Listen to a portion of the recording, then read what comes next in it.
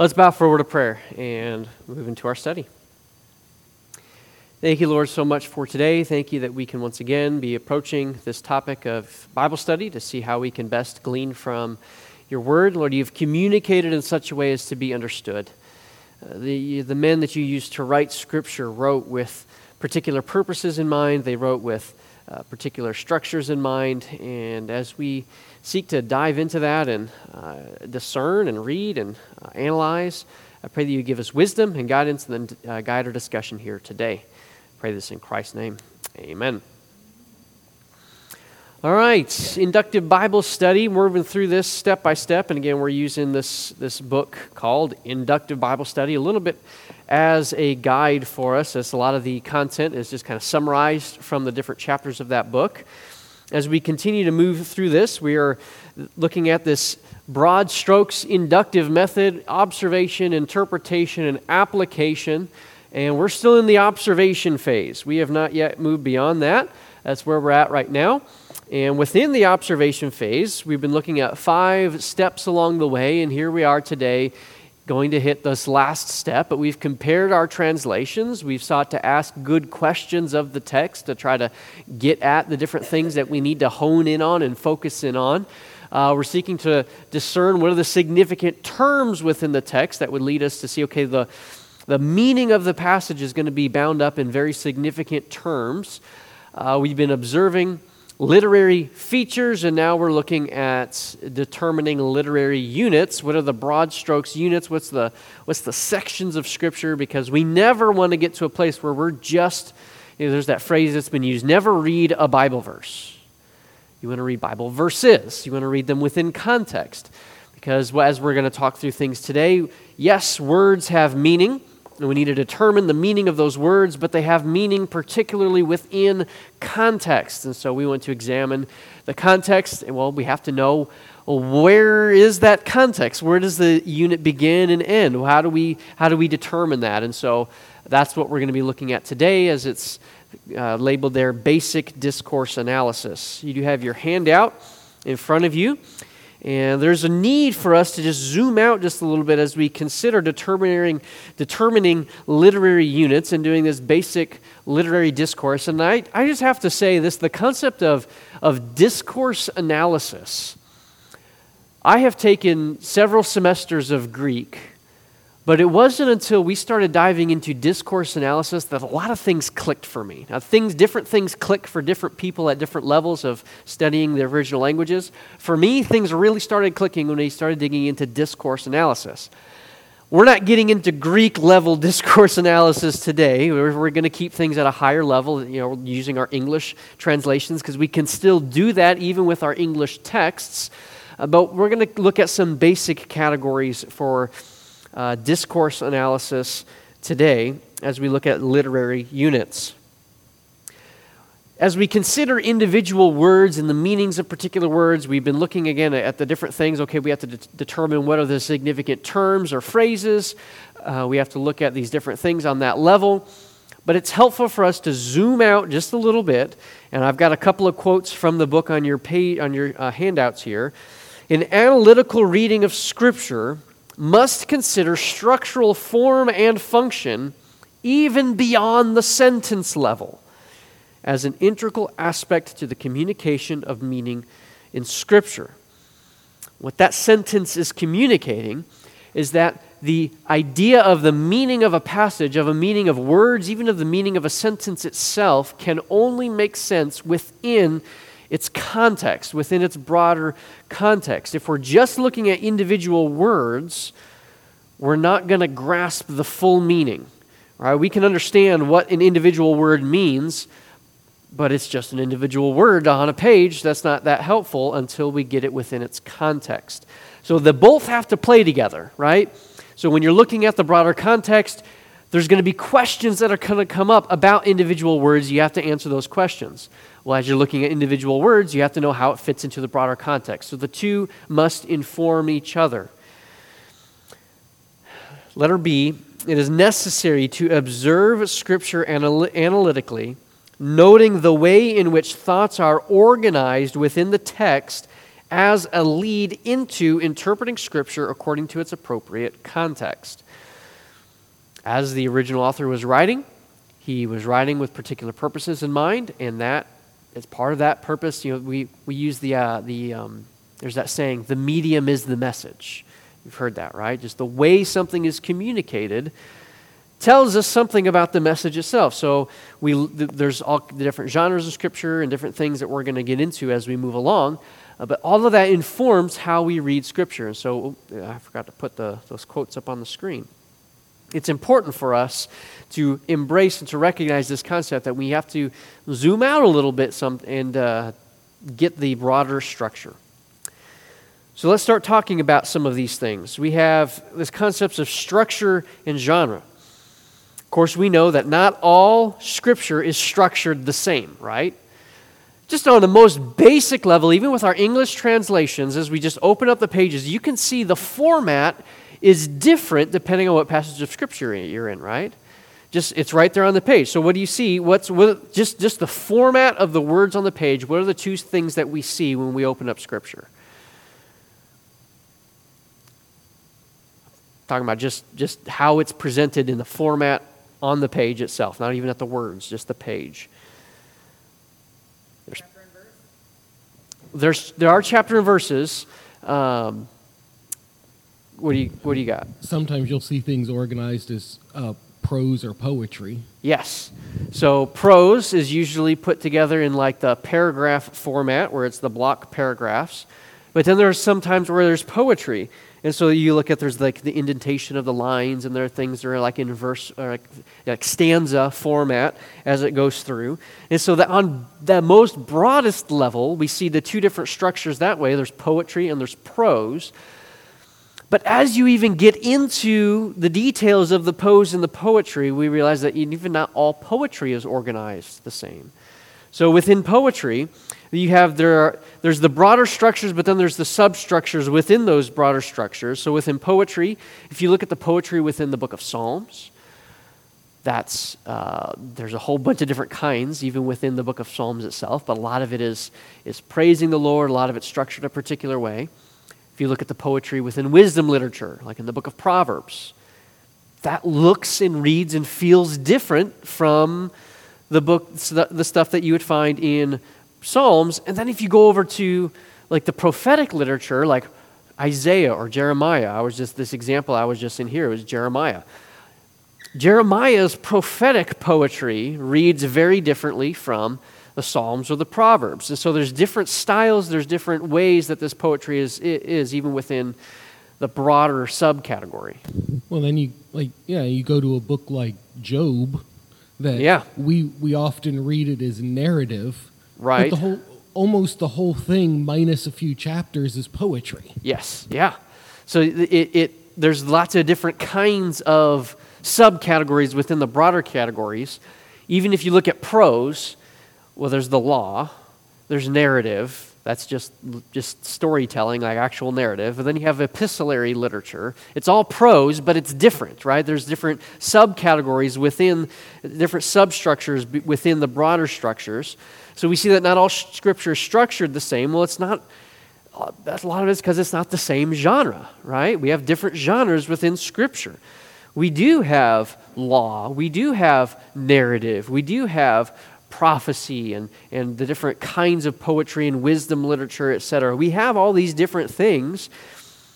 But then, even within our genres, we have our subgenres within the larger genre. So if you open up the Gospels, well, the Gospel is narrative, right? Well, within the Gospels, we find parables and sermons and actual narrative like you'd expect to find. But there's different kinds of subgenres even within the genres themselves. And so different texts even... So we have to examine and we have to be able to recognize those different features. But we also see that even within different texts that are of the same genre and even subgenre, so if you were to compare the different Gospels side by side, Matthew, Mark, Luke, John, they're the same genre. Within those genres, there's the same subgenres that are found within the books themselves, and yet each book is structured differently.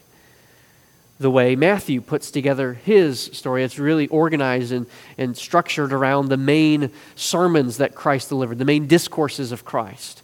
As we're looking within the book of Mark, it's structured differently. The book of Luke is structured differently. The book of John, it's all structured differently, even if some of the same genres and subgenres are found within the book. And so the organization of the Gospels, we need to pay attention to these things if we're discerning the literary units and the meaning that is being conveyed by the authors. You got a comment there? I was going to say, even in the Gospels, when you look in the same subgenres that are there, even if they're organized differently, even when you look at the same episodes that are recorded among the Gospels, each one is told differently. Right. Not contradictory, but you see different details are emphasized or de-emphasized depending on whatever the author's purpose is in recounting that episode. Yes. So you can have the same parable or the same miracles or the same episode that is, if you were to get like a harmony of the Gospels and open that up and you can see the different, it's the exact same parable or it's the exact same miracle that's being performed. But based on the author's purpose in writing and how he's organized it within the broader structure of the book, he may have a slightly different emphasis or point with each episode. So that's a reality that we have to pay attention to.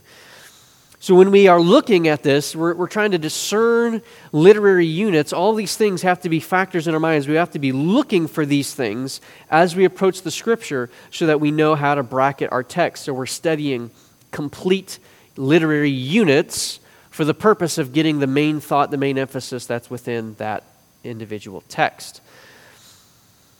There are two goals for this kind of structural analysis, and the one we've already said, we want to discern the literary units. We need to grasp that. It's important. Otherwise, if you're studying a book, well, how do you know where to start and where to stop? Like that's an important thing for when you're doing any kind of individual study. We also want to grasp the authorial intended vehicles for communicating meaning in a particular theological message. The author, when he was writing, had a meaning in mind. He's communicating a specific thing. He's communicating particular thoughts and ideas. He's communicating a particular theology. Well, the medium is the message, right? That's a concept. The way he's communicating and the structure that he's building into the text helps drive that message, drive that point, communicate his message, communicate the meaning that he is intending. And so by looking at doing this structural analysis and doing this discourse analysis and discerning these literary units, this is part of how it's going to help us grasp what the author originally intended. Exegesis is not just about individual words, but it's about how those words fit into the broader context. So the sentence level, the paragraph level, the literary unit level. So we want to be attentive to those things. There's a lot that we could get into when it comes to structural analysis. For our purposes here today, we are just going to look at some 4 primary aspects of structural analysis, and we're going to dive into each of these a little bit deeper. There are boundary features. These are markers which help the reader determine where one unit in a larger text begins and ends. There are structural formulas, the way a text is intentionally constructed to portray the author's intended message. There's this concept of cohesion. These are the basic qualities which unify a literary unit. We're going to explain that more later on. And then there's the relationship. These are the connections within and between literary units. Even though when we have identified a literary unit, it's not just a standalone thing. It's still within a broader context. So how does that literary unit relate to the other literary units? So let's start working through some of these concepts, and then we'll look at some examples along the way as well. Some of these are pretty self-evident as we look at boundary features. Initial markers. Let's look up 2 Samuel chapter 11, verse 1.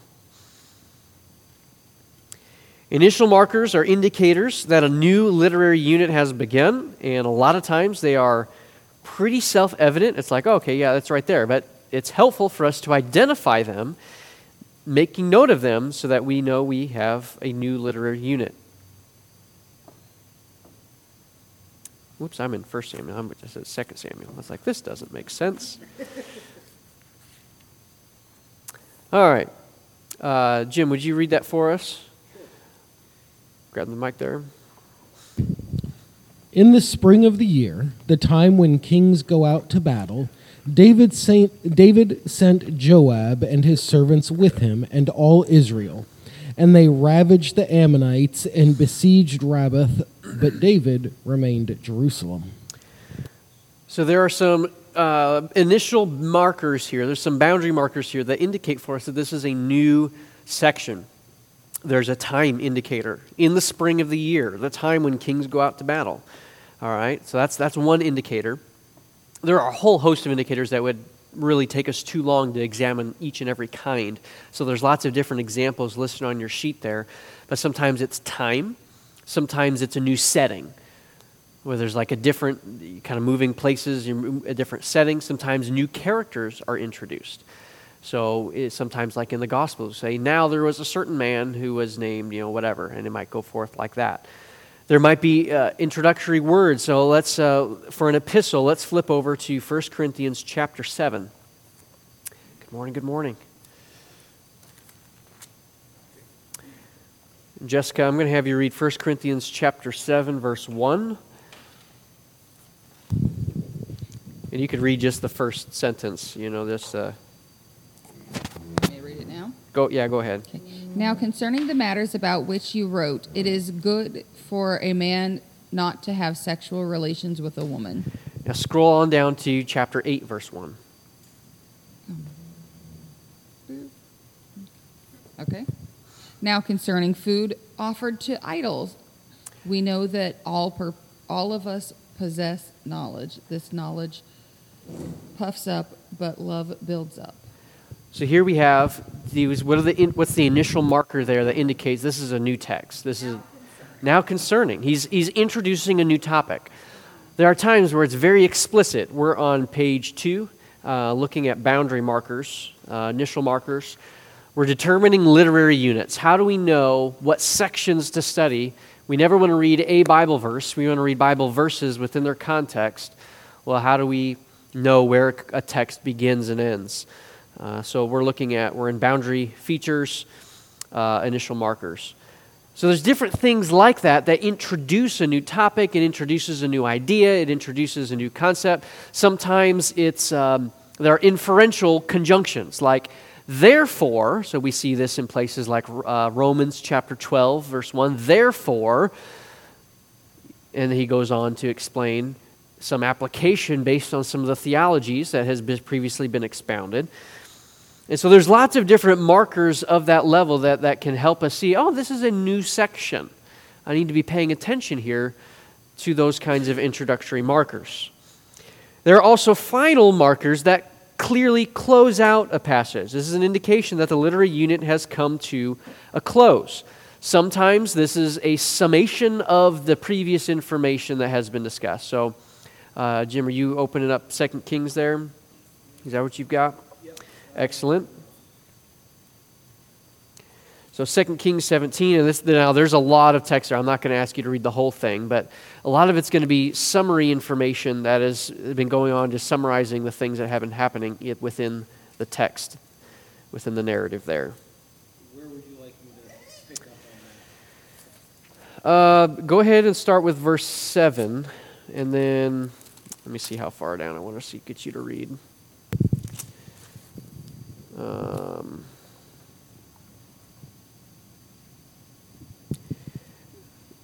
Go ahead and just read like the first 2 or 3 verses. Okay. Yeah. 2 Kings 17:7.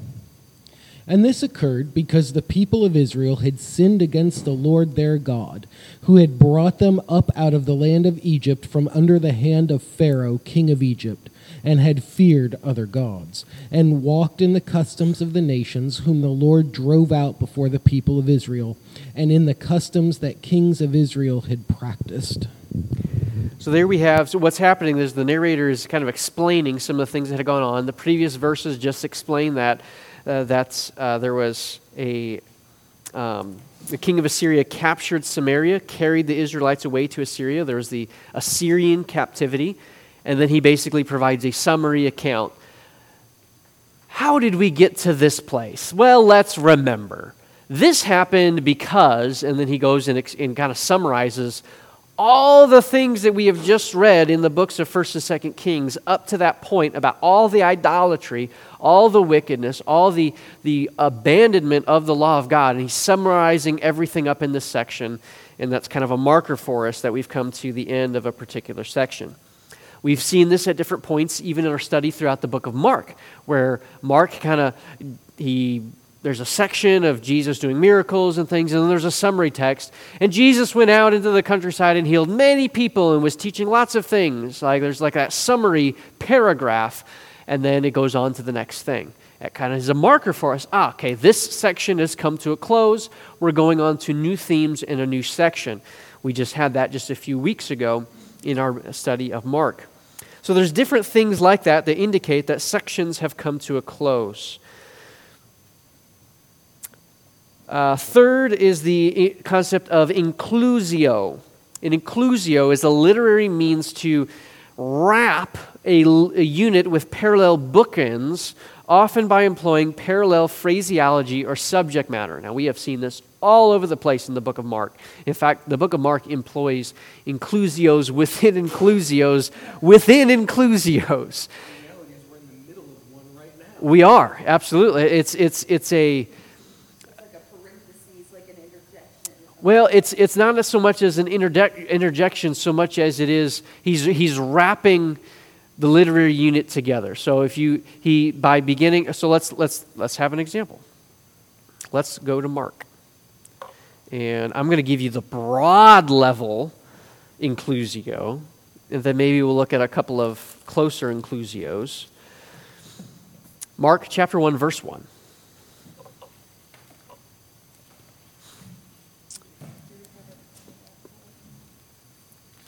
Yeah, very good. Thank you, Jim.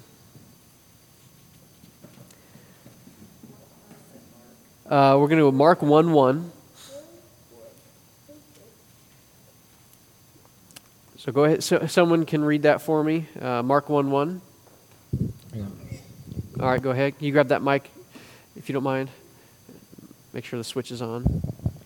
The beginning of the gospel of Jesus Christ, the Son of God. As it is written in Isaiah the prophet, behold, I send my messenger before your face who will prepare your way. So there's the beginning of the gospel, the Son of God. That's a key terminology right there. And then I'm going to flip us over to chapter 16, verse 36, where this is at the crucifixion of Christ, where you have the response of the centurion as he's looking up at Jesus Christ upon the cross. And it says this, 1639, and when the centurion who stood... 1539. When the centurion who stood facing him saw that in this way he breathed his last, he said, truly, this man was the Son of God. So there's a literary wrapping there where there's the Son of God introduced in 1:1, and then as we're coming towards the end of the book, the conclusion of the centurion, this man was the Son of God. He's kind of wrapping the literary unit in that way. But then within the book, so we see things like multiple feedings. There's the feeding of the 5,000. In a couple of weeks, we'll see or is that next week? 2 weeks. We'll see the feeding of the 3 weeks because of Henry coming. We'll see the feeding of the 4,000. So we got 2 feedings of mass amounts of people. That's an inclusio, where there's a literary unit going on there. We see boat scenes. We see the storms, right? We see Jesus interacting with his family in chapter 4, was it? Chapter 3. Chapter 3. So we see these different inclusios where there's similar thematic material at the beginning and end of a section, or similar phraseology and words used at the beginning and end of a section that are kind of wrapping things together within a literary unit. Go ahead. This would seem, of the different boundary features when we're talking about discourse analysis. At least in my mind, this would seem to be the major argument in favor of an expository approach to Scripture, because if you're just taking a topical approach, or we're here today, next week we'll be there, even if we're in a textual unit, if you're not taking the approach all the way through as the author intended, you're going to miss a whole lot.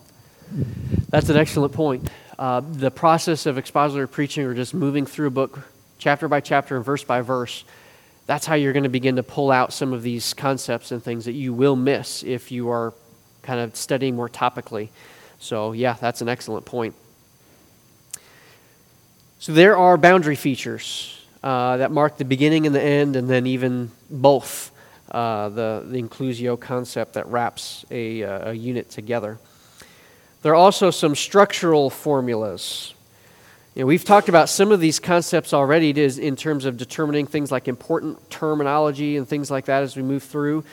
But there are different structural formulas that help us see, okay, if a word is used a lot in a section, that probably helps us recognize that this is part of the same unit together, that I shouldn't be breaking this up too much as I'm studying it. So, repetition, a recurring word or phrase within a unit. We don't have time to look at all these passages that are on your sheet today. But if you were to open that up, you would see similar terminology and similar language that's being used that help you see the thematic connections within that literary unit, within those sections. Parallelism, corresponding thoughts or phrases. So if we were to open up the book of Jonah, for example, there's parallel concept when we look at the way Jonah responds to the people of Nineveh and the way he responds to the plant. Within the literary structure there's an intentional parallelism within Jonah's responses, even if it is a contrasting parallelism between the two things. Okay, the way he responds to the people and the way he responds to the plant, similar but contrasting. There's the concept of chiasm. Chiasm is a thematic crisscrossing between adjacent lines of poetry. So we're going to look up this one because this is helpful. Look up Isaiah chapter 6. You're there? Yep. Isaiah chapter 6 verse 10, and within this text there is a small level chiasm. They're not all chiasms are not always this contained, but here they are. It is nice when they are. Go ahead and read it. Isaiah 6:10.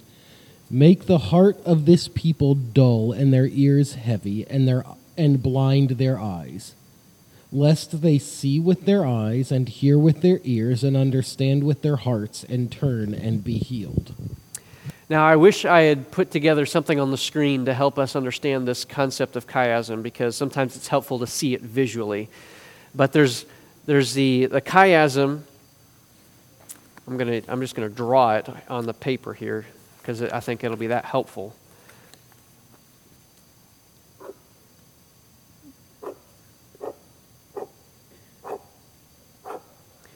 You've got lines of text, and the way the chiasm is focused, it's almost like I could have drawn these out further, but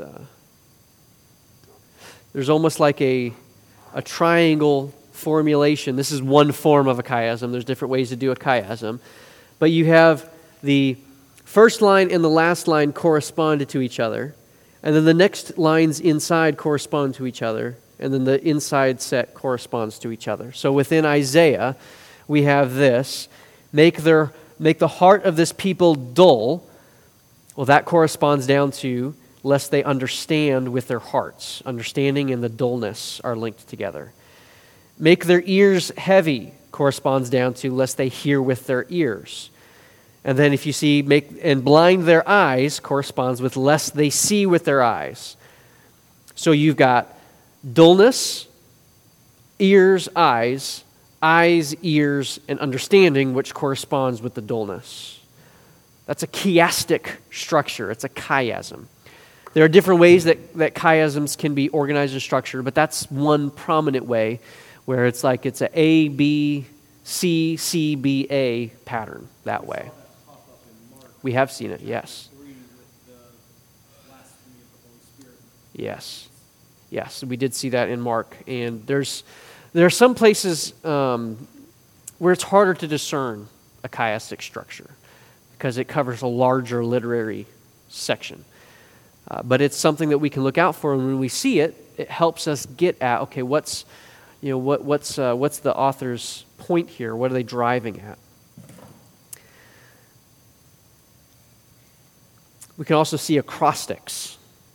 This is a literary structure, a structural formula that kind of ties a text together. In an acrostic, there's some really famous ones. Psalm 119 is a very famous acrostic. The Hebrew alphabet has 22 letters, and there are 22 groupings, and in our English translations, they group them usually into 8 verses per grouping, and there's 22 of those within Psalm 119. If you ever wondered why Psalm 19 is so long? Well, that's why. You've got a stanza for each letter of the Hebrew alphabet. We see this in other Psalms as well. We see this in the book of Lamentations. Lamentations, if you were to open up, there's 5 chapters in Lamentations. Chapter 1 is 22 verses long. Each verse in the Hebrew language begins with a successive letter of the Hebrew alphabet. Chapter 1 is that way, chapter 2 is that way, chapter 3, chapter 4. Chapter 5 breaks the pattern, which is actually, that's significant when we're understanding the meaning of the text. So we have these acrostics that are built in that as we kind of move through those, that can help us understand, okay, when we see an acrostic, we know we've got a larger literary unit here, right? I should be looking for the full literary unit, or I should study each, like with Psalm 119, I should study each letter, as a subunit within the larger unit, right? I don't want to break up verses 1 and 8 because that is Aleph, right? I don't want to break that up. So that's one way that's helpful for us to see a literary unit when we can be clued in when there's acrostics. Sometimes we need extra resources to help us discern where those are, right? Because it's not, we don't have 22 letters in our English alphabet, and when it's translated into English, it's not translated with that acrostic pattern. So sometimes we need that, but when we discover that, we pay attention.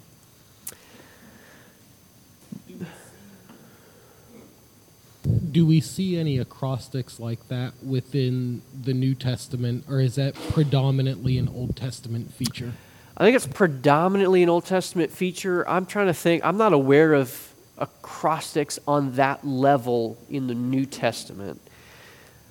What we see more often in the New Testament is stuff like alliteration.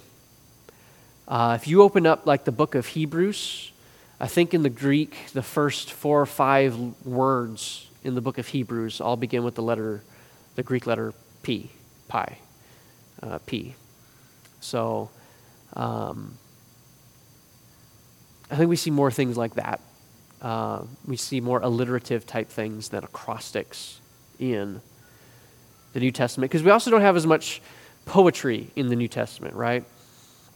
So the majority of the New Testament is narrative or epistolary. We've got some prophetic in the book of Revelation, but most of what's poetic in the New Testament is quotations of the Old Testament. So there's not a lot by way. There is some.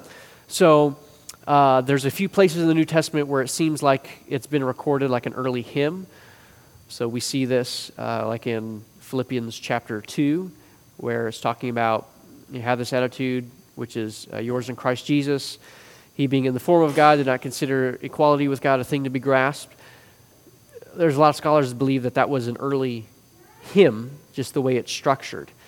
And there's a couple of places in either 1st or 2nd Timothy that are kind of structured that way as well. They're not acrostic, but it is poetic. So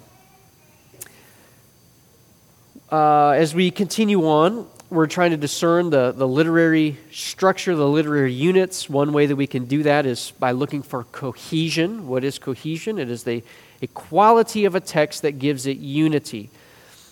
There are different things within it that can give it unity. The genre and the subgenre of the book, there can be some unity there as you look at the classifications for different types of literature, which are based on similarities between form, style, and subject matter. We discern the genre and the subgenre. Especially looking at the subgenres within a book, we can discern literary units within that book.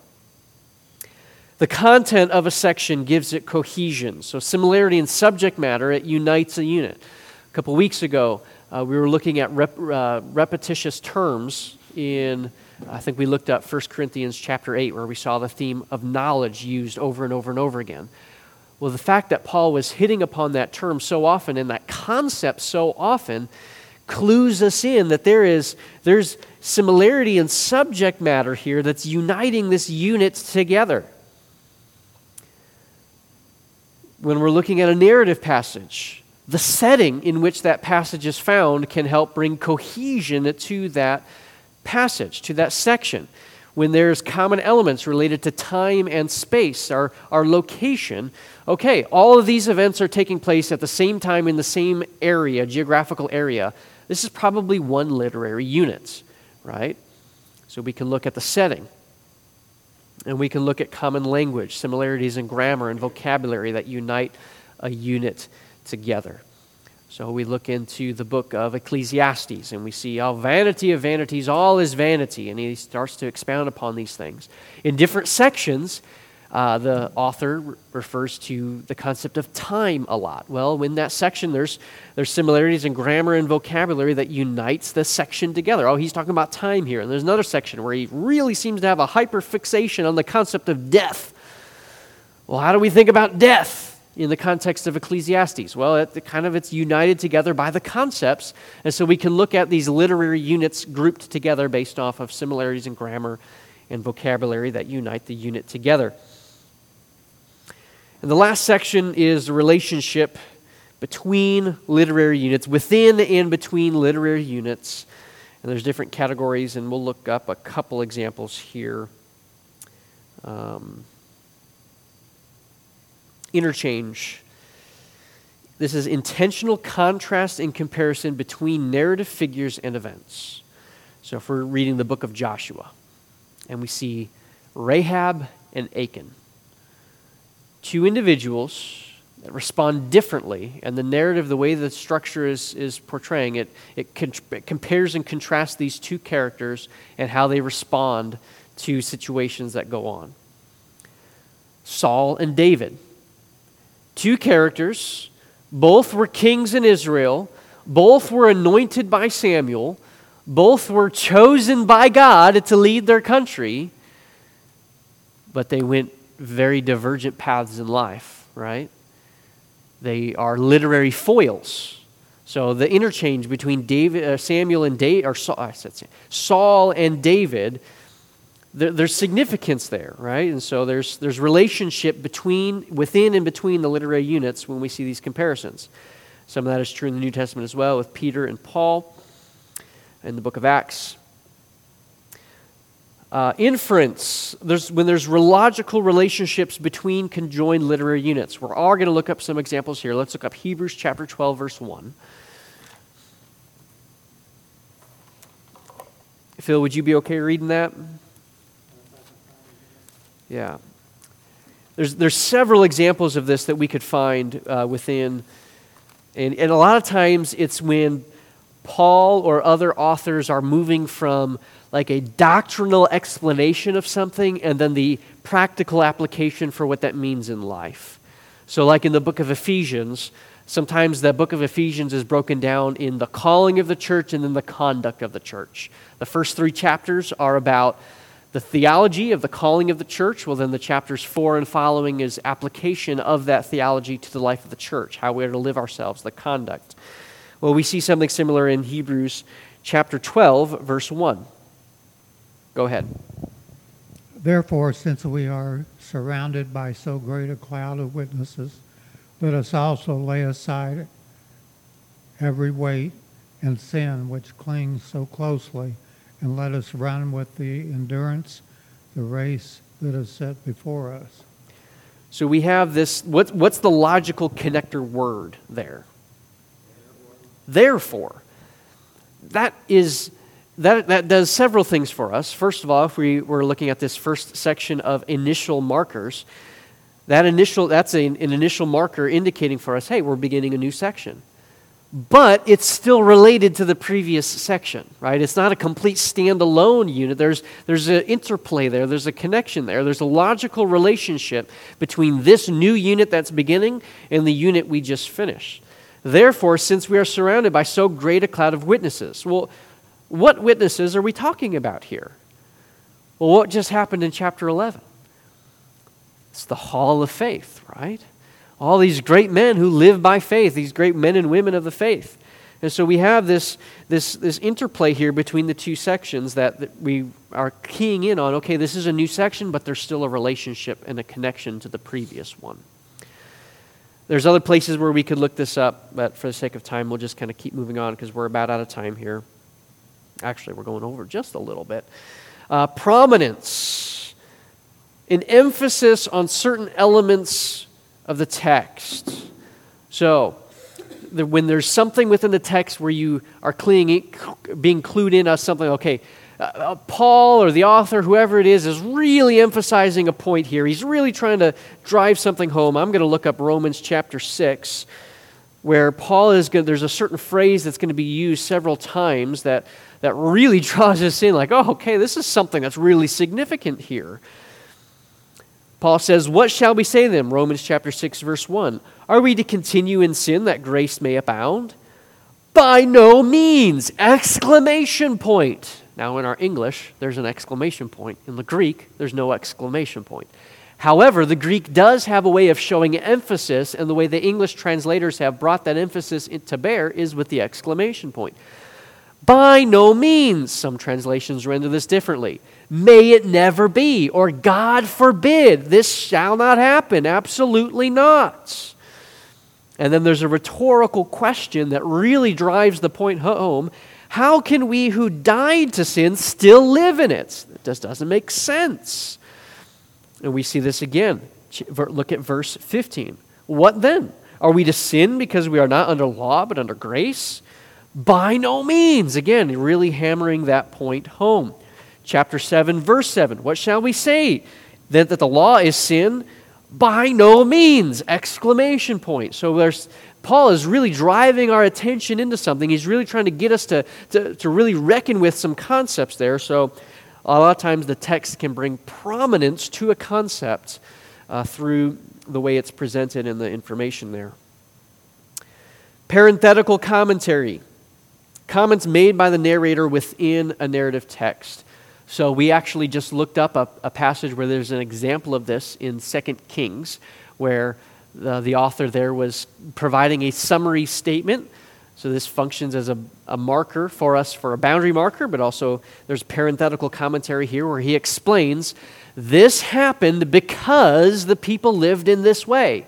He's providing reasoning. He's providing explanation. He's providing a meta comment, just explaining what's going on there. There's a comments made by the narrator jumping into the text. And then finally, the last thing that we should be paying attention to is hinged statements or pivotal episodes, where it's just like, oh, this is one of my Bible college professors like to use the terminology, this is a watershed moment. I don't know where that phrase watershed moment comes from exactly. I don't know the history of that phrase in our language, but it communicates that this is a very significant moment. There's a breaking point here, all right? It's things are going to go one way or the other, and it's based off of this hinge moment, this pivotal episode. So if we were to look up some of these texts, we would find that. So in 2 Samuel 11, that's David's adultery with Bathsheba. It's a pivotal moment in the story. There's a significant thing going on there. In the book of Hebrews, there's a pivotal verse there where in chapter 8, verses 1 through 3, where a concept is explained, and then the rest of the next two chapters, next three chapters, chapters 8, 9, and 10, is almost just an explanation of that concept as it was introduced in Hebrews 8, verse 3. And so it's a very pivotal moment. It's a very crucial episode in the midst of things that really completely changes the direction of everything. When God speaks to Abraham and he says, I'm going to call you out of Ur of the Chaldees. I'm going to send you into this promised land. That's a pivotal episode, right? Everything changes from that moment forward. There are these different points where there's a new section that's introduced, but it's a hinge moment. Everything that follows changes based off of what happens in that section, in that event. So there's different things that we can look out for as we're looking for how do we break down, how do we discern literary sections, literary units, because we want to identify and study those units as a whole, because that will help us understand the broader context of each passage as we go through. With that, I'm going to close us in prayer as we are over time. Lord, thank you so much for your word, how you've communicated. Thank you for the authors who wrote in such masterful ways, masterful storytellers, brilliant writers who composed these letters and these different documents. Lord, I pray that we would be attentive to your word, that we would look closely and be examining what your word has to say and the structure itself, because in that structure can be communicated the message that you intend for us to grasp. I thank you and I praise you, and I pray for your wisdom and guidance as we pursue this task of studying your word. I pray this in Christ's name. Amen.